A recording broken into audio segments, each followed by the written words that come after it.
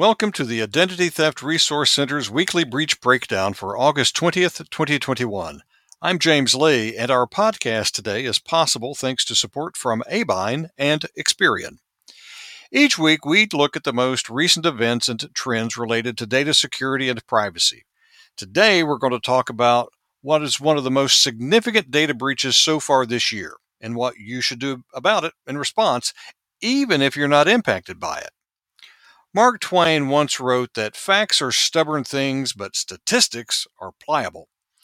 Applying that same principle to data breaches, and you get the natural pattern that emerges when personal information is suddenly stolen or exposed by a cybercriminal.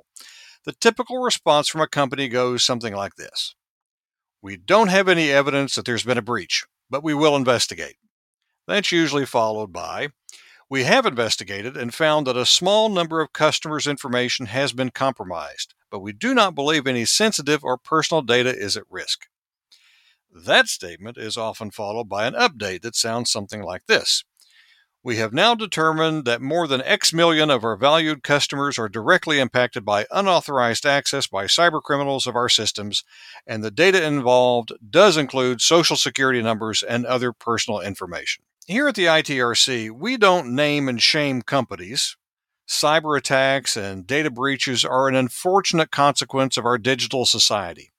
And it's only logical that the more you investigate, the more you know. So numbers do tend to change.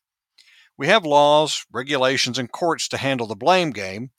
We do, though, at the ITRC use anecdotes to help educate consumers and businesses on how to protect themselves. This week, T-Mobile finds itself in the unenviable position of providing a teaching moment thanks to the third data breach since December 2020 and its second data breach since February 2021. The nation's third largest mobile telecom provider did not know it had been breached until a cybercriminal posted customer information stolen from T-Mobile in an identity marketplace used by ID thieves. Cybersecurity researchers claim as many as 100 million current, past, and prospective T-Mobile customers may be impacted by this breach. T-Mobile has only confirmed the personal information of 47 million people has been compromised, including customers' first and last names, dates of birth, social security numbers, and driver's license or ID information in some instances. T-Mobile customers can visit the carrier's website, t-mobile.com, to learn more about the company's actions to help victims of the breach. So, what should you do if you're a T-Mobile customer? Well, actually, it doesn't matter if you're a T-Mobile customer or not.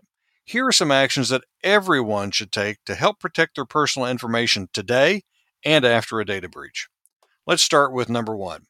Do not ignore data breach notices. I know there's a lot of them, but they are usually important action steps in the notices, such as how to activate free identity protection services.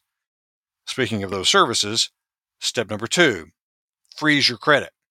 Credit monitoring is helpful, but it offers no protection. It tells you what happened, but it doesn't stop anything from happening. To protect yourself, freeze your credit. It's free, it's easy, and it doesn't impact your credit. Another step, change your passwords and PIN numbers in the case of the T-Mobile breach to make sure you do not use the same passwords or PINs on more than one account. Make sure the password is long, at least 12 characters, and is something you can remember. Or use a password manager to generate and keep track of your credentials. Cybercriminals love it when we reuse passwords on more than one account. Next step, use multi-factor authentication. You may see that written as MFA or 2FA, and use it on all your accounts that offer it. If possible, use an authentication app rather than have a code sent by text to your phone. Authentication apps are available for free from Microsoft, Google, and some of the other software providers, and they're more secure. And lastly, if you are a business, make sure you don't collect more personal information than you need. Don't keep it longer than you need to complete the transaction, and keep what data you do collect and maintain safe and secure by encrypting it. Also, make sure you offer MFA for your customers and prospects protection too. And you can always call us at the ITRC if you have questions about what you should do. if you receive a data breach notice or hear about a breach in the media. Just visit idtheftcenter.org where you'll find helpful tips, or you can speak with an expert advisor on the phone, chat live on the web, or exchange emails during our normal business hours. Thanks again to Experian and Abine for supporting the ITRC and this podcast. We'll be back next week with another episode of the Weekly Breach Breakdown.